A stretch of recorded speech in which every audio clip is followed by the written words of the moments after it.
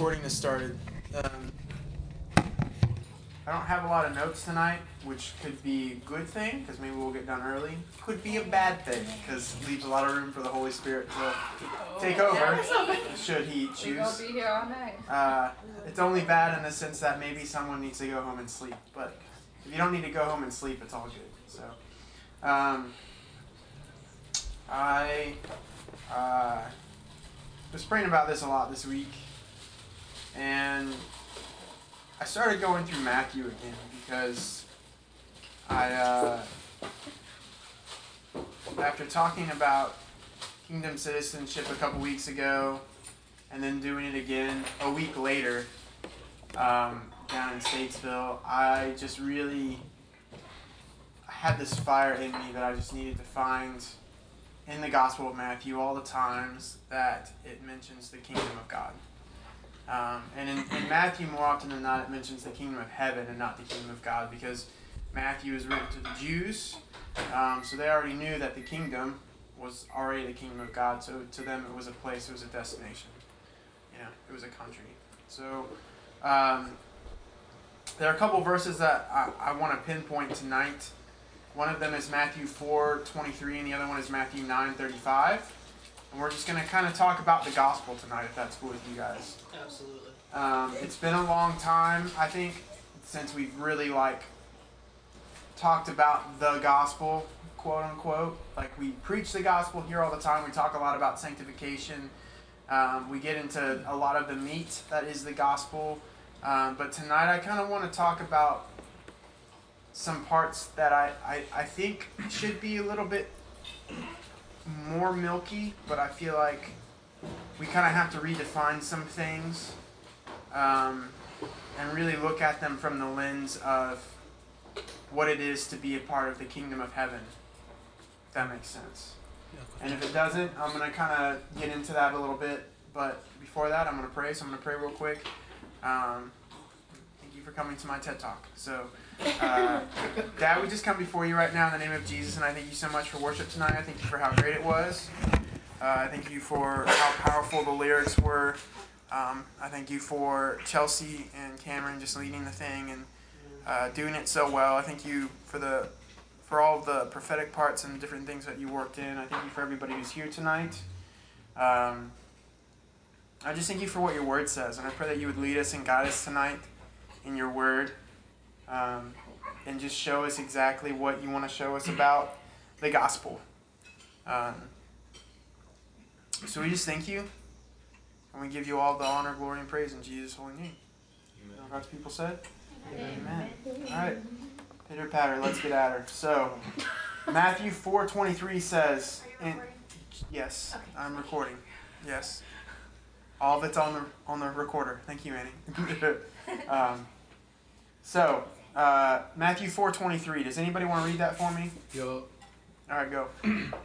And Jesus went about all Galilee, teaching in their synagogues and preaching the gospel of the kingdom, and healing all manner of sickness and all manner of disease among the people. He preached the gospel of what? The kingdom. The what? The kingdom. The kingdom. All right. Matthew 9:35. Does anybody have that? I got you. All right, go for it.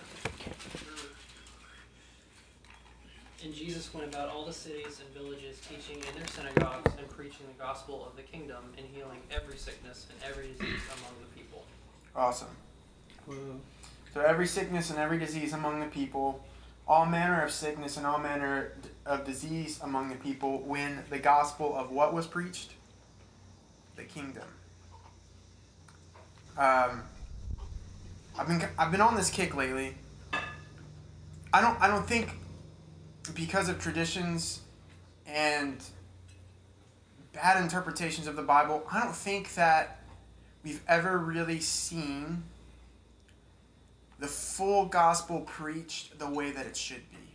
I would like to propose that to you guys tonight. Because when we preach the gospel, when we go out and we try to get people saved, how do we do it? Very rarely do we ever actually talk about the kingdom of God. More often than not, we're just trying to get the salvation, aren't we? Mm-hmm. We're trying to get the notch on our belt. We're trying to show them that they need salvation, that people are sinners. But And I mean, Jesus does do that, but the way that he went about it is so much different than the way that we do as far as modern Christianity goes. It doesn't say that Jesus preached the gospel of salvation. It doesn't say that Jesus preached the gospel of Jesus Christ. It says that he preached the gospel of the kingdom, and then healings and of sicknesses and diseases followed. And I think it's really weird that when we talk about the gospel, the first thing that comes to mind isn't the kingdom, it's salvation. Yeah. Right? Yeah. Because when we're like, dude, let's go out and preach the gospel, what's the first thing you think of? Like, salvation. Believe, confess. Right? And that's not a bad thing. I'm not saying it's a bad thing. Like, hear me out. Don't read into what I'm not saying. Salvation is the open door to the kingdom. It is the first step. To some degree, you could say that it should be the first thing you think of because it is the first step forward. But it is not the end-all, be-all, and it is not everything. Amen. If it was, then what's the point of everything else that we see in the Gospels? What's the point of everything else that Paul and Peter and James and John wrote in their letters to the churches? Most of the stuff that they wrote had literally nothing to do with salvation at all. You guys ever notice that? You guys ever think about that? And yet when we go about and we preach the gospel, we preach salvation only and just kind of let everything fall by the wayside after they get saved. I don't want us to be that church. I don't want us to be that community. I don't want us to go looking for salvation when we evangelize so much that we miss the kingdom. Because you can see salvation and completely miss the kingdom. Yeah. How many Christians do you know are saved but aren't living like they're in the kingdom? Can I add something to that? Yeah. In the scriptures it says the traditions of men make the word of God of no effect. Why is that? Because they're not the traditions of God. They're not what God said. Because people become stoic.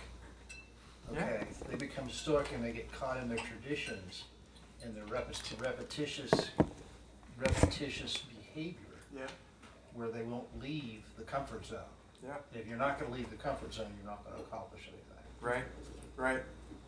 You have to be willing to be bold and to step out. And this is the reason that the traditions of men make the word of God of no effect, because the traditions now become more important than the word does. Yep. I'm sorry, I'm just reminded of a conversation I had with Jacob last week when he was here. So I'm going to move on from that. But let's get back into this a little bit. When we think about the gospel, what's the first thing we think of? We think about salvation. But is it really merely the gospel? Is it merely salvation and the sinner's prayer, or is it more than that? More than that. It's more than that. Okay. Yeah.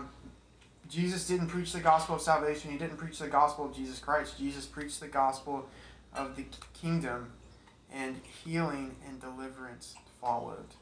You go to Matthew 4:17. Are you still in Matthew 4? Yup. Read verse 17 for me, please. From that time Jesus began to preach and to say, repent, for the kingdom of heaven is at hand.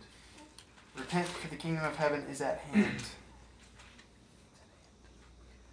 Jesus never said repent because you're a sinner.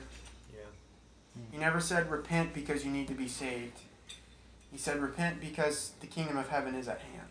The kingdom of heaven is here. Isn't that interesting? Yeah. Let's be honest. Who's the best evangelist in the Bible? John the Baptist. Did you say John the Baptist? Yeah. All right. Let's go on that for a second. No, seriously.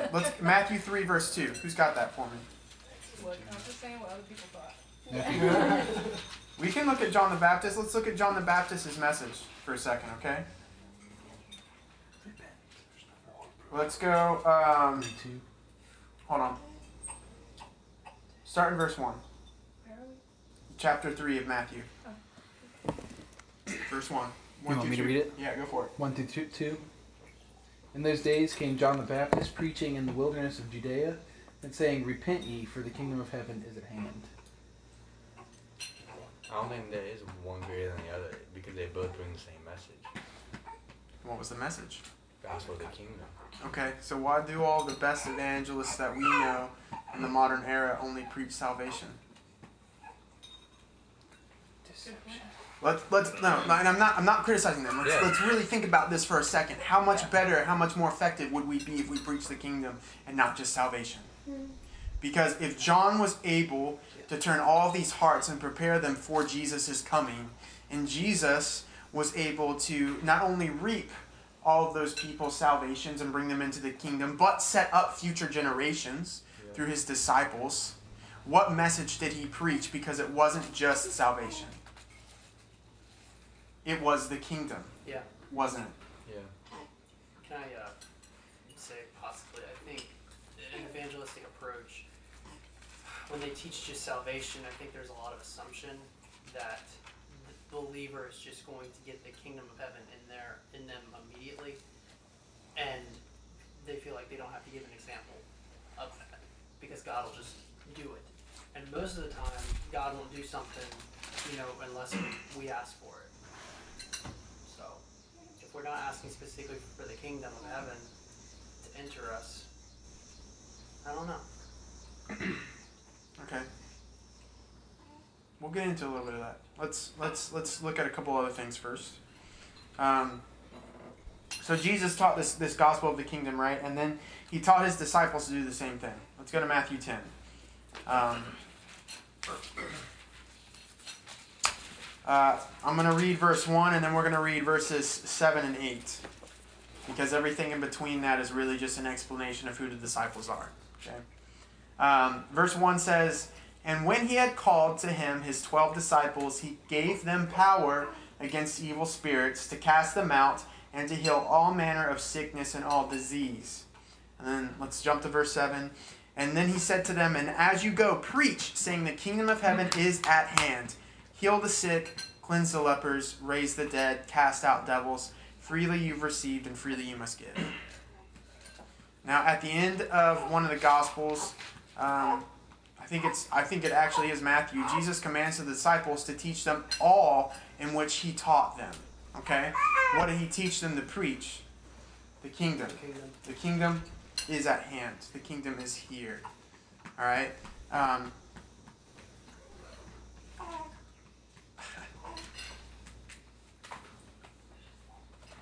We become powerless when we lose sight of the kingdom.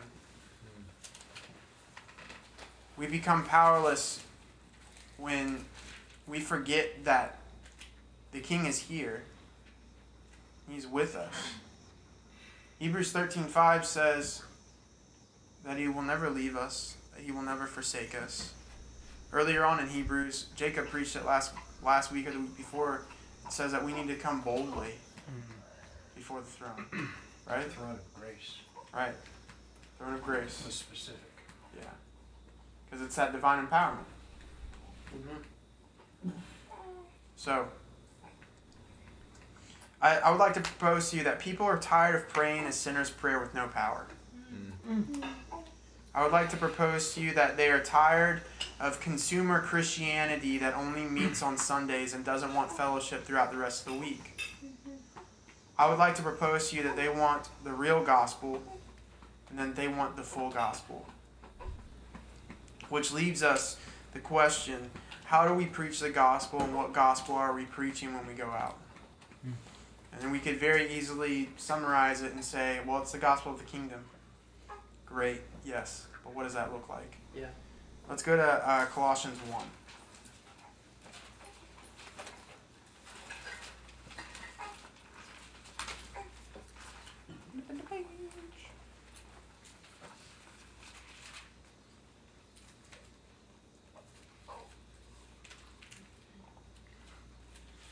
All right.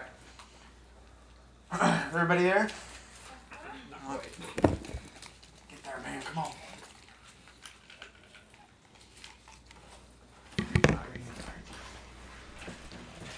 Cool. We're going to go ahead and start in verse 1 of chapter 1. We're going to go to verse 14. All right? Paul, an apostle of Jesus Christ by the will of God, and Timothy, our brother, to the saints and faithful brethren in Christ which are at Colossae, Grace be to you and peace from God our Father and the Lord Jesus Christ. We give thanks to God and the Father of our Lord Jesus Christ, praying always for you, since we have heard of your faith in Christ Jesus and of the love which you have to all the saints. Excuse me. For the hope which is laid up for you in heaven, whereof you heard before in the word of the truth of the gospel, which is come to you, as it is in all the world, and brings forth fruit, as it does also in you since the day you heard it, and knew the grace of God in truth. And you also learned of Epaphras, our dear fellow servant, who is for you a faithful minister of Christ, who has declared to us your love in the Spirit.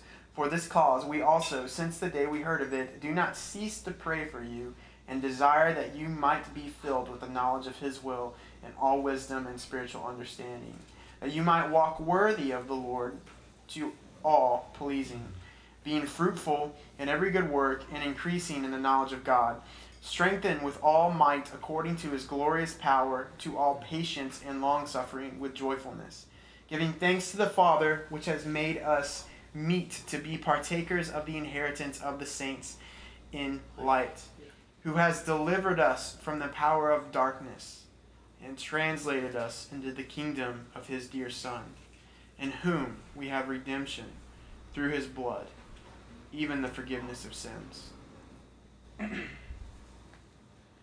I think the way that we talk about the kingdom, I think the way we talk about Jesus, the way that we talk about the gospel as a whole, I think it all needs to change. Because salvation doesn't just get us saved. It doesn't just get us into heaven when we die. It transfers us here and now. It delivers us here and now from the power of darkness into the kingdom of his dear Son. And I think that when we go about talking to the lost, when we go about evangelizing, when we're just doing life every day, I think the way we need to go about it needs to look different. Mm-hmm. I think it needs to change. I think I would like to propose to you guys that the reasons why we keep falling into the traps that the enemy sets up for us is because we're not focused on his kingdom.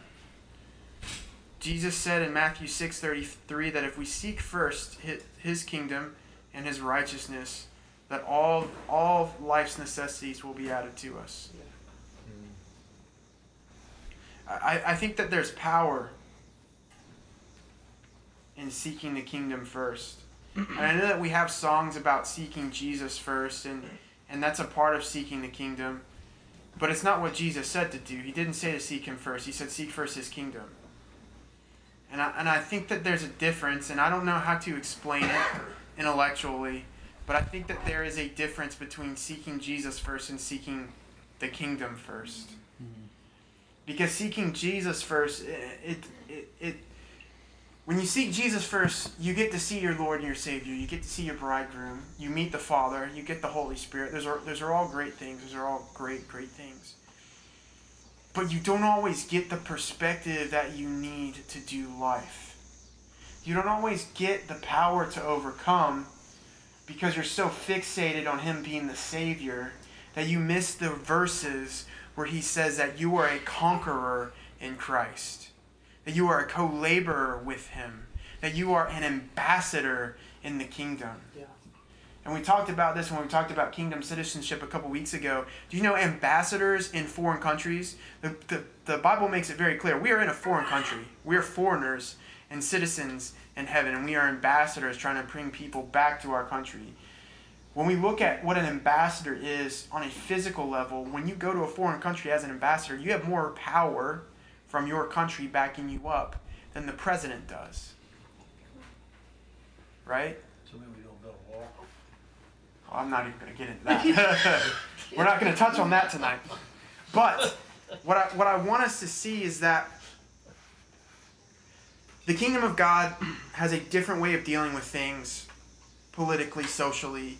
It is the answer to all of the world's problems. When you look at, there's this video by the Fuel Project, and I can't remember what the book is called that he quotes, but he has a video about what the world would really be like if we got rid of Christianity. And in this video, he does a bunch of research, and he brings up this book. There are these two guys. They did a bunch of research on the history of all the wars, the known wars that we know of since humanity began, and how many of them were actually affiliated with war. You know how many of them are actually affiliated with war, or with religion? I'm sorry. How many wars are actually affiliated with religion? You know how many wars are actually affiliated with religion? 6% of all wars that ever happened had to do with religion. When you take out the Nation of Islam, only 3% have to do with religion.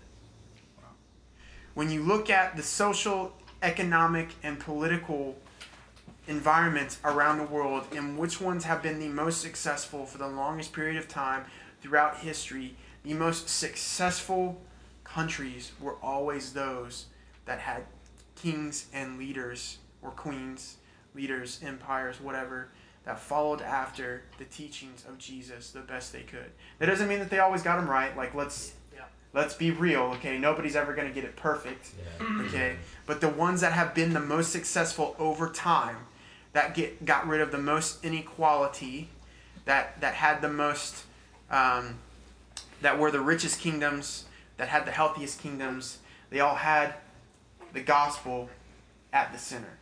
Yeah. And these countries didn't even have the gospel at the center the way that we're talking about the gospel, right? Because they still fell under the traditions of man, and then they're preaching the gospel simply to get somebody saved. Because when you look at historically what their lives were like after they got saved and they prayed that prayer, it was not good, right? It was trash. But the fact of the matter is, the gospel still had an effect because they tried to make it the center. Now, how much more powerful of an effect would it have if we actually preached it the way that Jesus said to? How much different would life be? Because here's the thing, man. Here's the thing. We've talked about this. If all we're doing is meeting in here every Saturday night or every Wednesday with our small groups, or doing whatever we're doing as far as like community work goes, and we never say anything about Jesus, we never say anything about the gospel at all, then we're not doing really any good. Yeah. Our righteous deeds are nothing but filthy rags at that point, because we're not actually spreading the kingdom. We might be doing good things, and God's never going to frown on that, but there's so much more. There's so much more. Every time the gospel was preached in the Bible, in the New Testament, the city changed. Yeah. There was a lasting effect. I want us to be a church. I want us to be a community. I want us to be a family where when we go out and we say that we're Christians, we say that we're followers of Jesus, that we're sons and daughters of God, that we're the bride of Christ, that when we preach the gospel happens. The kingdom happens. When we preach the gospel, it really is about seeking His kingdom and His righteousness above everything else, so that everything else falls in line. Right? Because when we think about it, the kingdom of God has solutions to every dilemma. Everyone wants a king like Jesus, even if they don't believe He's God. How many of you have ever met an atheist or a Satanist that ever had anything negative to say about Jesus? Most of the time, they're like, well, I don't really believe in Jesus as far as Him being God, but He had some pretty great teachings, and I'm pretty down with those. Right? Yep. That tells me something. That tells me something, that everybody wants a king like Him. Everybody wants a kingdom like His, but they're scared to believe in it. And they're scared to believe in it because they don't really know what the kingdom is like. They don't really know that in the kingdom, when you're converted, healings happen. They don't really know that like deliverance happens here. How many people, at least one of us in this room, knows somebody that's not saved who probably suffers from terrible fear or anxiety or depression or night terrors? Every single person in this room, right? The kingdom, the gospel of the kingdom is the answer to their sickness and their disease. Power. Because it's power. Because God has not given us a spirit of fear, right? Or depression It says that when we have a spirit of heaviness, that word heaviness in the Hebrew in Isaiah is depression. When we have a spirit of depression, he gives us a garment of praise. Right? Yeah. There's a transference there from darkness into light. Amen. From Satan's kingdom into the kingdom of God. But if all we're doing is saying, hey man, get saved, they don't see the kingdom. Amen. They don't see the solution. They don't see a good and loving father, and they don't see a good king. All they hear is, dude, you suck. Your sins have overtaken you. Get saved so that you can get into heaven, and then maybe you won't suck less. Or maybe you will suck less. Yeah, that's Yeah. right. Right? Like, that's what we're saying. And it leaves such a hole, and it turns off so many people to what we're actually trying to do. Right? Let's go to Matthew 13.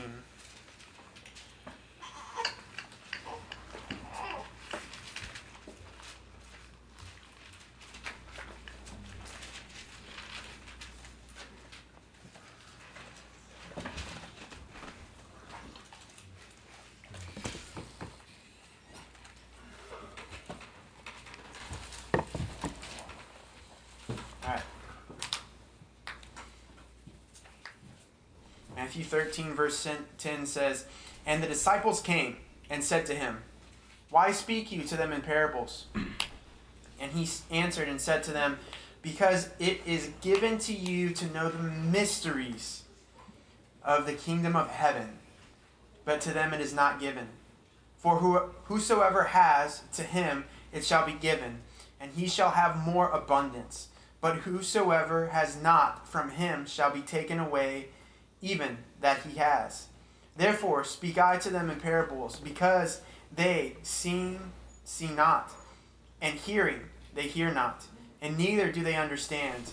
And in them is fulfilled the prophecy of Isaiah, which says, By hearing you shall hear, and shall not understand, and seeing you shall see, and shall not perceive.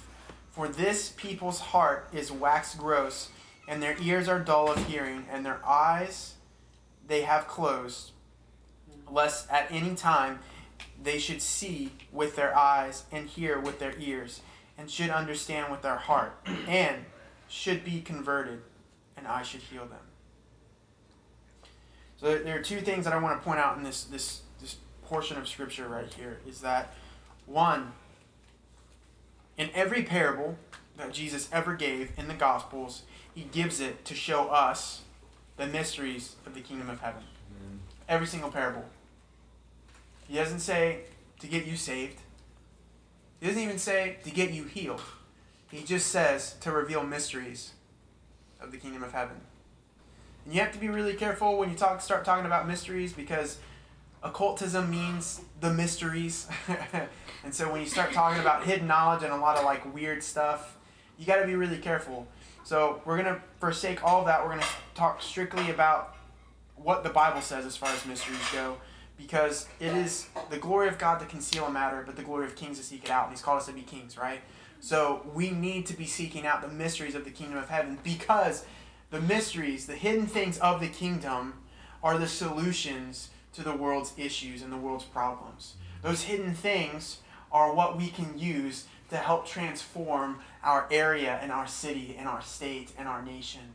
Okay? And I don't want us to be, as much as we talk about like not voting here and us not giving a poop about voting, because God intentionally elects abased men to rule over nations. That's what it says in Daniel, like, which means he intentionally puts cruel men over leadership over nations. It's a big deal, right? So like, we don't really see the point. The gospel, everything in the Bible makes it very clear that we as God's people, when we're put in a position of power and influence, we need to use that influence for the kingdom of God and serve diligently for the kingdom of God, right? It's all about spreading his kingdom. Joseph, when you look at Joseph and what he did when he ruled over Egypt, how did he get there? It wasn't seeking his own kingdom at all, No. right? He wasn't looking to save himself. Nope. He He was looking to do the right thing because he knew who God was and he knew what God had told him. He had dreams from God. He had interpretations from God. And even though it doesn't say this directly, he was looking to do kingdom work. Yeah. And it brought salvation, but it also brought a lot of other things. Yeah. When you look at Daniel and how Daniel served however many kings of the Babylonians that he served, every single one of them, at some point or another, tried to kill him and his friends, and then they realized that God was on their side, and all of a sudden they were like, no, he's actually not doing anything bad. He's serving us, even if he lives life a little bit differently than us. We should glean from him. We should see what he's got going on. Right? The king was like, worship his God. After that whole story. Our gods aren't great. Worship his instead.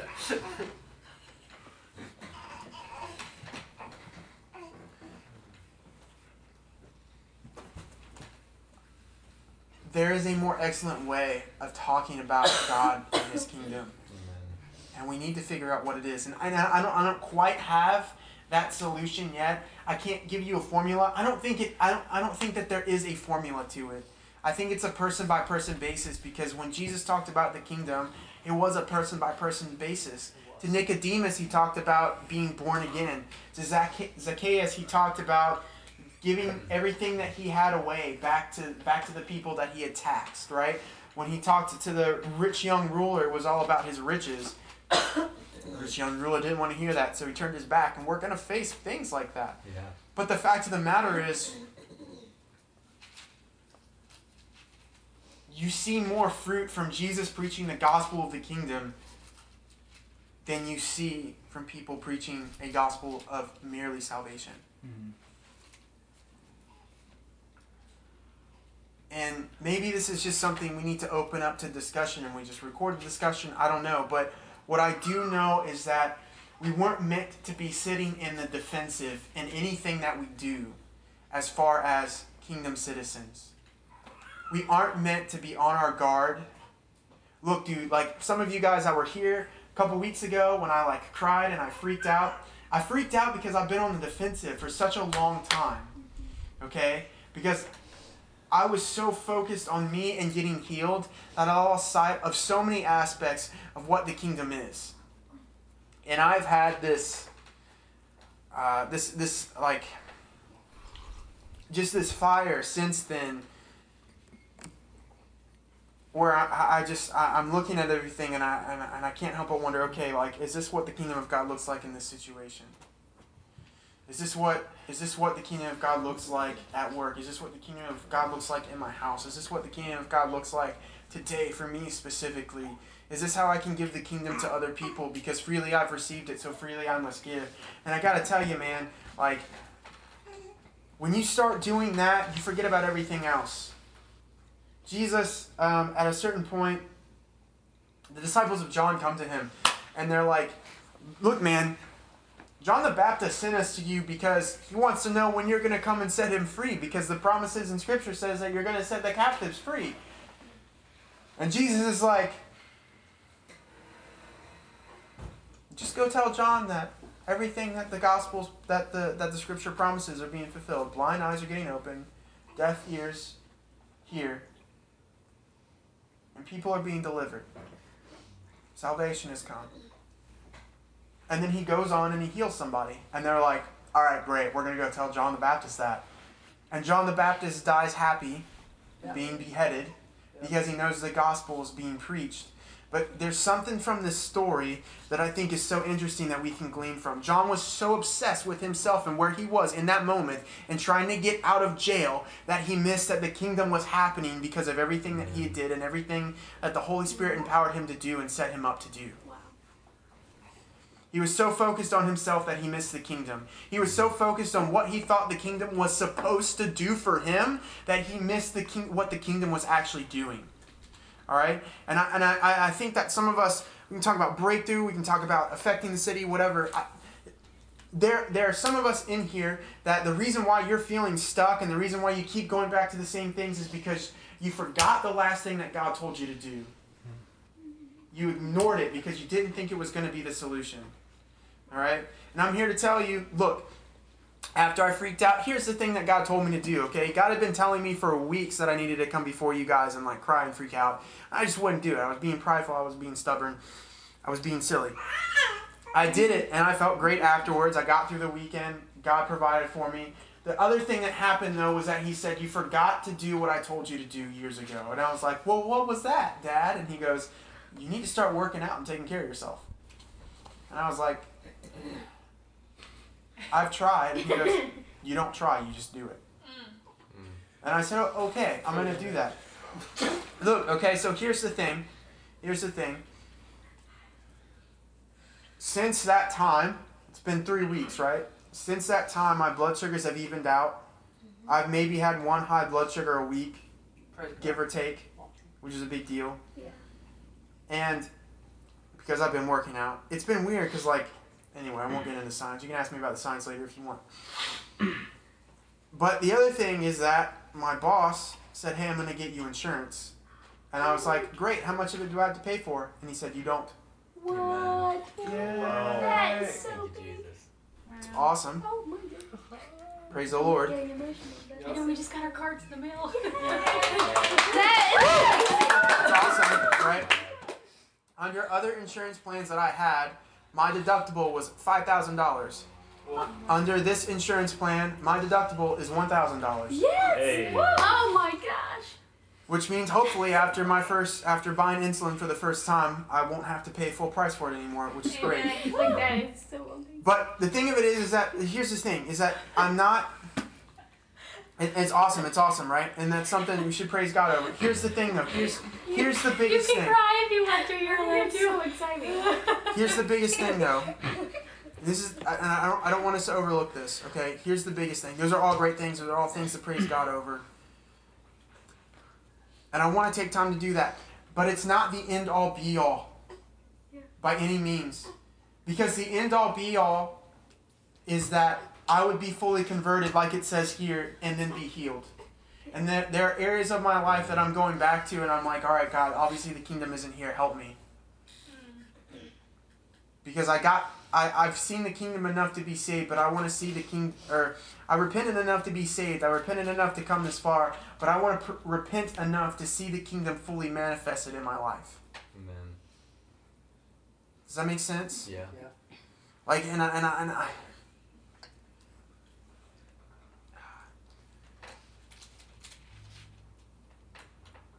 I want us to be a family that has repented enough to see the kingdom fully manifested in all of our lives. I don't want it to just be this thing where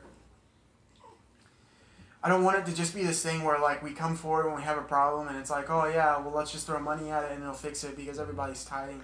Like that's great that everybody's tithing and we can do that, but we need to see the kingdom so much that when we come forward and we pray, we actually fully believe and we trust that God is going to do something and that God is going to move. And if it means the tithing money that we have, we throw at whatever the problem is, great, because it's kingdom money. It's the kingdom solution. But at the end of the day, if somebody comes in here sick, if somebody comes in here diseased, if somebody comes in here with a demon, money isn't going to fix that. Yeah.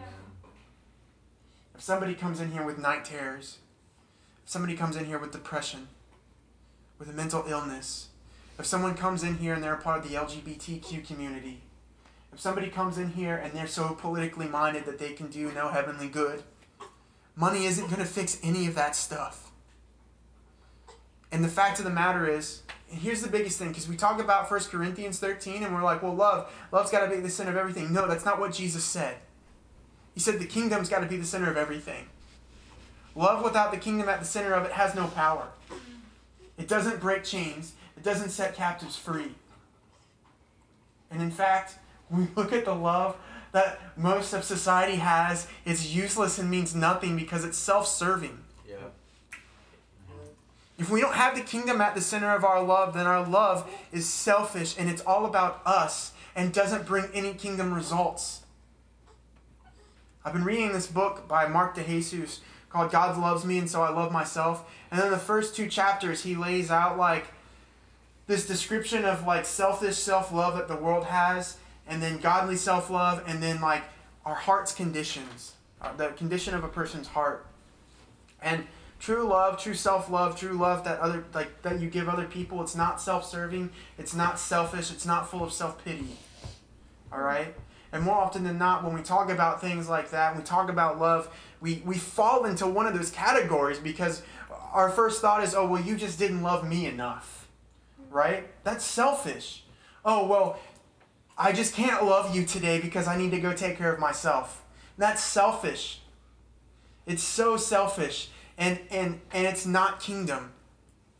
It's not the kingdom of God. It's not the gospel. And there are some times where, yes, like, don't read into what I'm not saying. We do need to set up boundaries. Love as boundaries, okay? Like, don't read into what I'm not saying. But what I am saying is that the kingdom, the gospel of the kingdom, has so much power behind it that we're missing out on because we're so caught up in all these other aspects of what we think the gospel is and what we've been taught that we miss the fact that all that stuff falls by the wayside without the kingdom being in the middle of all of it. The gospel falls by the wayside if all we ever do is talk about salvation, if all we ever do is try to get a notch on our belt, if all we ever do is try to get numbers, if all we ever do is try to get healing and deliverance. It all falls by the wayside and doesn't matter and doesn't mean anything because we've lost sight of the fact that we are colonists. We are ambassadors that are supposed to spread the kingdom of heaven here on the earth. And all of those things are encompassed in the kingdom. But if we only focus on one of them, or two of them, or three of them, then we miss sight of the rest of the kingdom and everything else that we're supposed to be doing and everything else that God has to offer. And our breakthrough falls short every single time. Every time.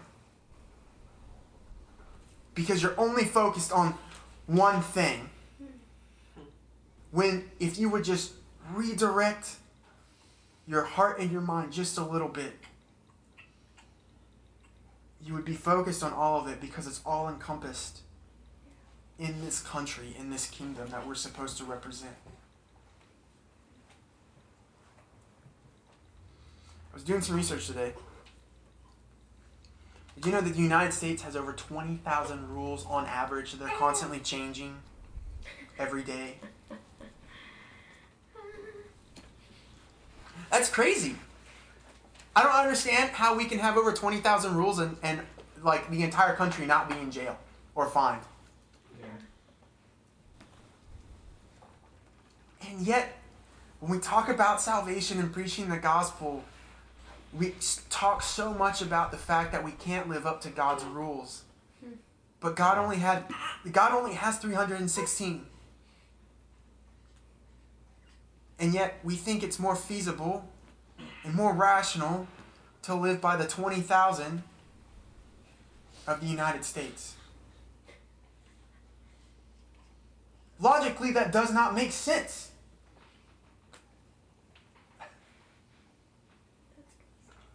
And the fact that they change.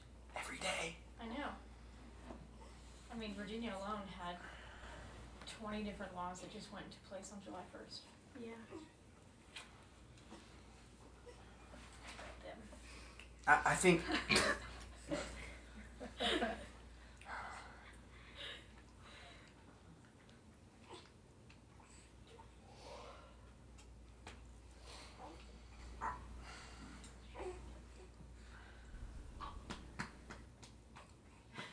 When we look at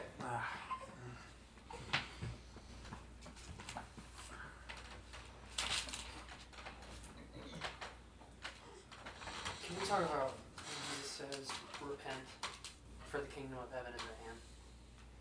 And one of the first things the apostles did before the Holy Spirit was given was repent and teach about repentance.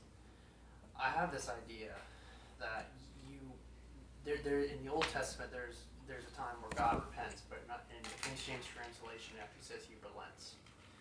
And I think the kingdom of heaven is this place of where we relent from our earthly burdens and relent from the things that we've carried so far. Like Cameron was talking about in worship, things falling off of us.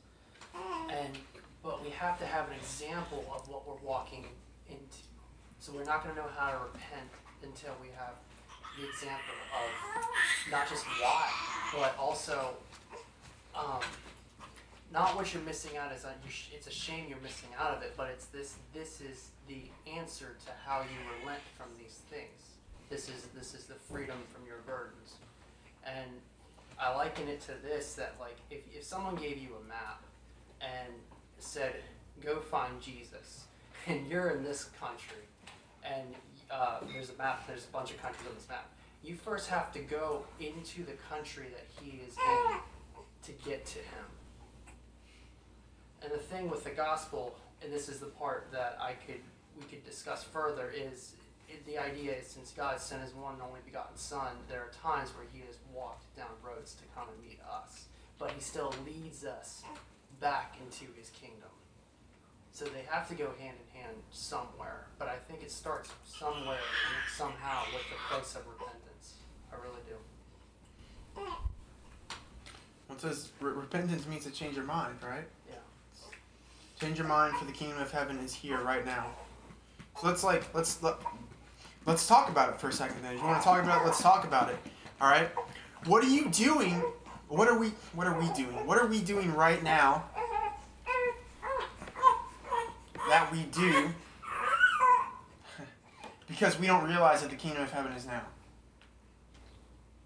Right? It's like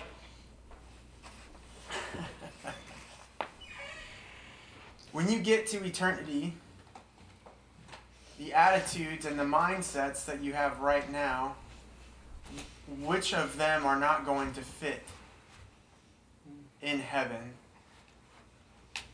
Which of them are the ones that God doesn't want there? And why do you still have them? Because heaven later is equal to heaven now. Right? Like, so here's the thing. What does heaven look like to you? Get that in your head. All right, good. Bring it to earth. What are you seeking to be healed from? What are you seeking to gain from being in heaven when you get to heaven? What are you looking forward to? Okay, good. You can have that now. Yeah. What do you want other people to experience to heaven? Okay, good. Give it to them. Amen.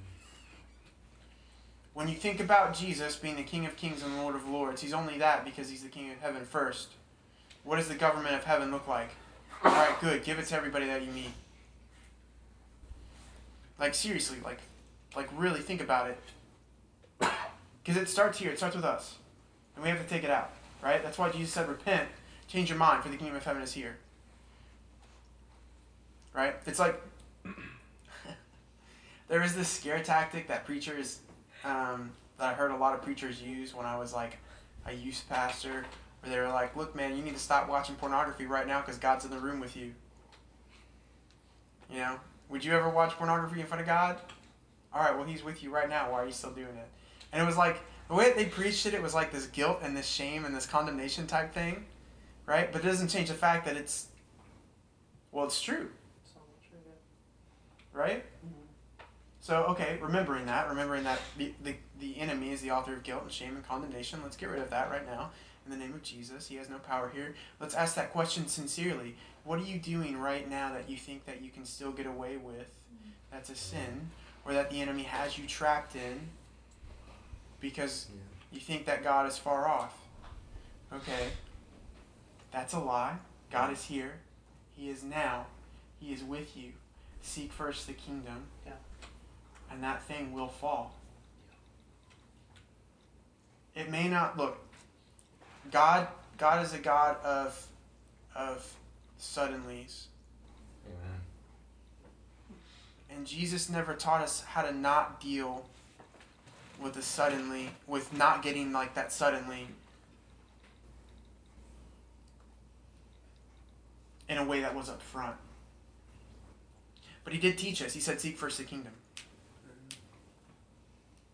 Right? We know that there's things that are spiritually rooted. Okay, so find out what the roots are and say, all right, God, I want the kingdom here. Show me how to bring the kingdom here in my life. Because it's clear that I'm not seeking it here. It's clear that I don't trust you here. help me. Because here's the thing, man, like, I'll just tell you straight up, for the longest time when it came to dealing with diabetes, I did it all myself. I didn't talk to anybody about it. The first real time that I ever talked to anybody about it was Kate, while we were still dating, and it was a terrible night. Oh my gosh, we tried to go see Big Hero 6, and my blood sugar was just messed up, and like, we came back, we fought, and then I just like cried, and she was like, "What's wrong?"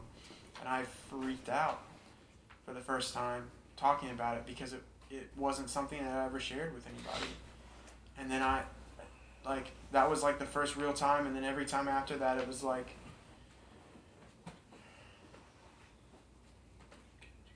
it just wasn't good. And none of it was good. And the last time that I did it with you guys, it was much needed, because it showed me that I didn't have to hide it anymore. And I didn't have to go it alone. And it was this place of like rock bottom. And I realized that Jesus was like that rock at the bottom, and that his kingdom was going to be there to take care of me. Because the kingdom is everything. The kingdom is everything. No matter what anybody else says, the kingdom is everything. It is everything, and it's over everything. And when it's not, life falls apart. You think about countries and political spectrums, and like, countries are known for being good countries because of the way that they take care of their people.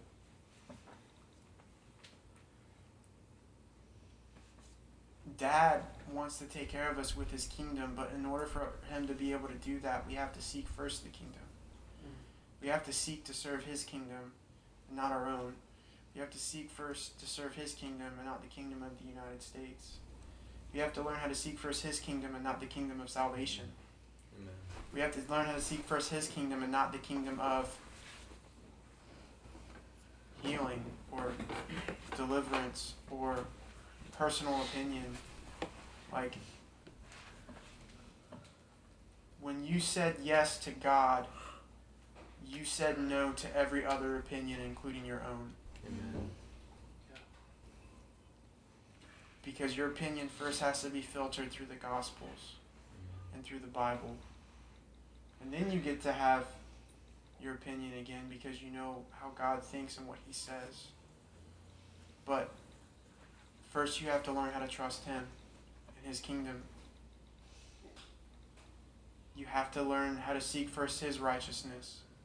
And that phrase, his righteousness, the word righteousness means the state in which a man ought to be. So seek first his version in which a man ought to be. Amen. And we talked about this the other week when I taught him this the first time, was that like, we need to know what his laws are, all 316 of them, so we can understand how to live properly and how to live in like right communion with God. And the laws where it talks about us giving sacrifices and animal sacrifices and stuff like that, like, cool, man, throw those laws away, because Jesus was our one and only sacrifice. He's all we need. But everything else, We're not stoning people anymore either. no, we're not doing that. Clear Guess I gotta throw that list away. But everything else, and we can eat bacon too, thank God. That's another thing that he changed. So Bacon and shellfish. The important things. So tight. Great things that he changed for us. Amen. Praise the Lord.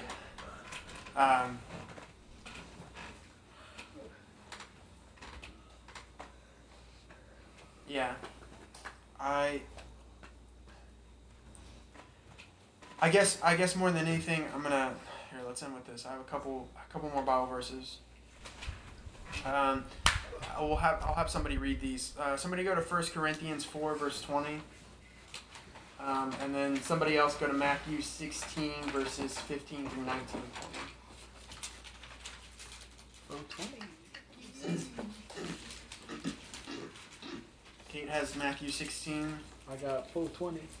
1 Corinthians 4:20. Go for it. Praise it. For the kingdom of God is not in word, but in power. Matthew 16, verses 15 through 19.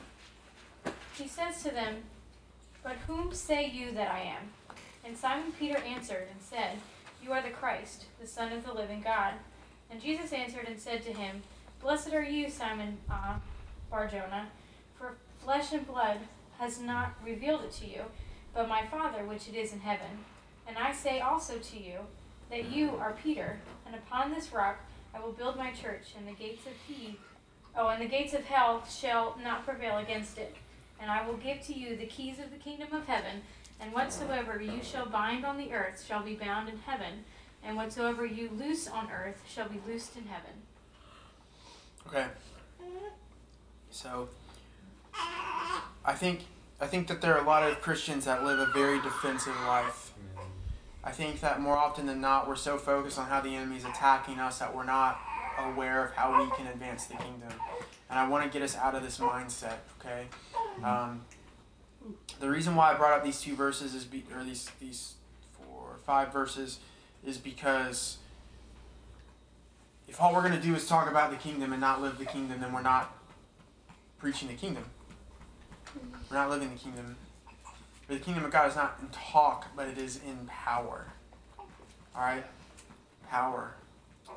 I think a lot of Christians are living powerless lives because when they talk about the gospel, it's the gospel of salvation and not the gospel of the kingdom, because the kingdom has power. Yeah. And salvation has power too, but only enough to get you saved, because, well, that's what salvation is, right? But there's so much more that we miss out on. Secondly, in verse 18, Jesus says, "I will build my church, and the gates of hell shall not prevail against it." Amen. Gates are not offensive in nature. They are defensive. You don't build a gate or a fence unless you're trying, or a wall, unless you're trying to keep people out. Right? Which tells me that if we're doing this right, if we're preaching the kingdom, if we're living the kingdom, then we should be tearing down gates to let people out. We should be tearing down strongholds and reclaiming territory for the King of Kings, rather than living passively and defensively. Because I'm willing to bet you that thing that you're waiting for God over, you're not really waiting for God. God's waiting on you, and you just forgot the last thing He told you to do. And I know that because that's what happened to me. And the reason why I bring this up, this part in particular, is because over the next couple weeks, we're going to have one other person come and teach on prayer on, I think, the 21st. But then either before or after that, we're going to start talking about fasting and how it sets you up for success. And like part of like, here's the other thing. Before my boss bought me insurance, before my blood sugar started evening out, that very next week, I started fasting things. I started fasting every form of drink besides black coffee and water. And I started fasting TV. I finally just broke that fast because Stranger Things 3 came out. But the fact of the matter is, I was able to hear God so much more clearly and had so much power backing me up when I went about doing things because I humbled myself. I sought first the kingdom in times and in areas of my life where, like, one, I just, like, soda's just not good for you, no matter how much you might like it. Which sucks to say because I love Diet Coke. Like, I'm just going to be real. I do. And, you can make fun of me all you want. And the other thing, too, is that TV is such a time waster. It's such a time waster. And I'm not saying don't watch TV, because there are times where, like, God's like, yeah, man, go recharge. Have fun with me. Let's, like, sit and watch an episode. Or two, maybe. Let's watch The Matrix and point out all the places where it reflects the gospel. Great, let's do that. Like, awesome. But, Amen. like, it cannot take the time or take over the time that should be used or could be used for prayer and just like communing with God through studying the Word and stuff like that. And I'm fasting other things right now, which has been really great. But I'm not going to get into that because once the fast is done, I'll tell you what it is. But the thing that I kind of want to get to tonight, and we're going to pray for John and Hannah because they start new jobs this week. But one of the things that I kind of do want to like leave open to discussion is, and honestly, I would really I would like to talk about it if we have time and if you guys are down for it. Like, I want to talk about the kingdom. I want to talk about like where we might be missing it and how we can fully preach the gospel of the kingdom and like get to that place as a family to where we know beyond a shadow of a doubt that's what we're doing, because that's where like the power of Jesus lies, is in the gospel of the kingdom. Jesus even said, I can't remember if it's Luke 11:19 or Luke 19:11. He says the kingdom of God is in the Holy Spirit. The Holy Spirit's in you. Right? So it's like we have all this access to all these things and we miss out. I'm going to close in prayer because I'm just going to start rambling again. And it's like over an hour already, and I didn't even think I was going to be talking this long. So look, I'm going to pray. I'm going to crash this thing, and then we're just going to kind of pick up the pieces as a family, like in discussion, and then pray for Hannah and John, because if we do get into things that are a little bit more personal, I don't necessarily want them on the podcast. So, but yeah, so I'm going to pray, and then we're just going to kind of open it up for discussion like further, and I just kind of want to see what you guys think and like how we can get there, because I know that this is something that I really want to learn, and I have a feeling this is something that you guys really want to learn too. So, Dad, we just come before you right now in the name of Jesus, and we just thank you so much for the kingdom. We thank you that Jesus preached the gospel of the kingdom, that you have given us instruction to preach the gospel of the kingdom. We should seek first your kingdom and your righteousness, and all these things will be added to us, is what Matthew 6:33 says. And so we just thank you for that power. I thank you for divine conversations. I thank you for leading us and guiding us in all truth. I thank you, Holy Spirit, for helping us to renew our minds and teaching us and being our teacher and being our comforter. So yeah, we just thank you. I give you all the honor and glory and praise in Jesus' holy name. That's what people said.